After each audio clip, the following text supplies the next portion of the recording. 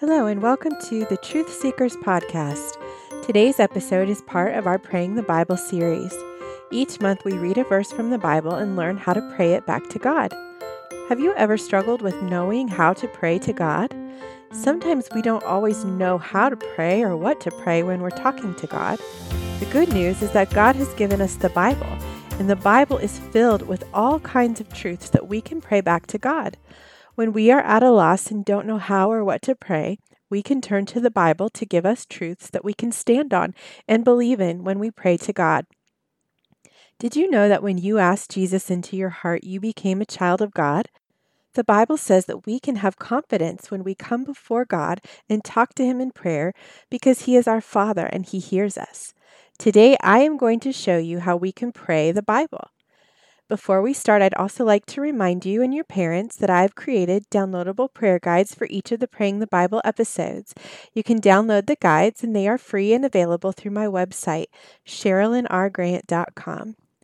Today's passage from the Bible comes from John 15, verses 1 through 8. John was a disciple of Jesus and was very close to Jesus. John wrote down what Jesus did and said while he was here on earth. In this passage, John is writing the words of Jesus, and Jesus is talking to his disciples about what it means to follow him. Those who follow Jesus and believe in him will stay close to him. Have you ever seen a picture of a cluster of grapes hanging from a vine? Jesus said that he is like a vine, and we are like the branch connected to the vine that produces the grapes. Without staying close to Jesus, we cannot produce fruit.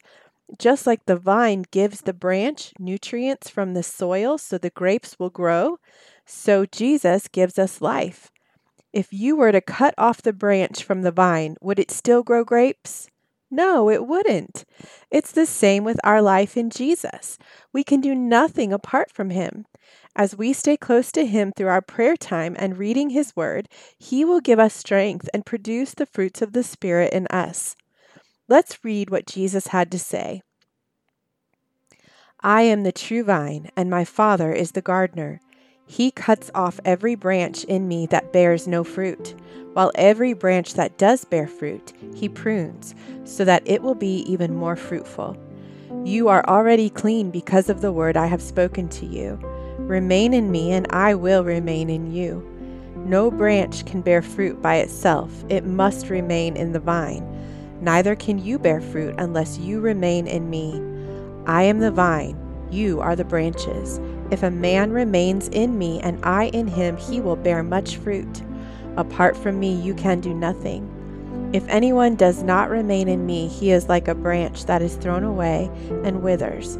Such branches are picked up, thrown into the fire, and burned. If you remain in me and my words remain in you, ask whatever you wish, and it will be given you. This is to my Father's glory, that you bear much fruit, showing yourselves to be my disciples. Truth seekers, there are so many good truths we learn from these Bible verses. What are some things you learned about God as you listened? Before we pray, I want you to think for a moment about what you just heard. If Jesus is the vine and we are the branch, what are some ways we can stay close to Him? I want you to think about ways you spend time with Jesus and how you remember He is with you every day. How do you keep the words of the Bible close to your heart? Do you set aside time every day to talk with Him and spend time with Him? Next, I want you to think about the fruit that Jesus wants us to grow in our lives. Are we to produce real fruit like grapes and apples? No, we are to bear fruit of the Spirit. Do you remember in our earlier episode when we learned about the fruits of the Spirit? By staying close to Jesus, praying to Him, worshiping Him, reading His Word, He will cause us to bear fruit like love, joy, peace, patience, kindness, goodness, faithfulness, gentleness, and self-control. These are the fruits He will produce in us as we believe in Him and put our trust in Him. He comes and lives inside of us, and His Holy Spirit bears the fruits of the Spirit in us. We can't do it on our own, but Jesus will help us as we draw near to Him. Lastly, Jesus said that every branch that does bear fruit, he prunes so that it will be even more fruitful. Do you know what it means to prune something? If you have a fruit tree, sometimes the branches and leaves can grow out of control, and there can be so many that the fruit doesn't have a chance to grow.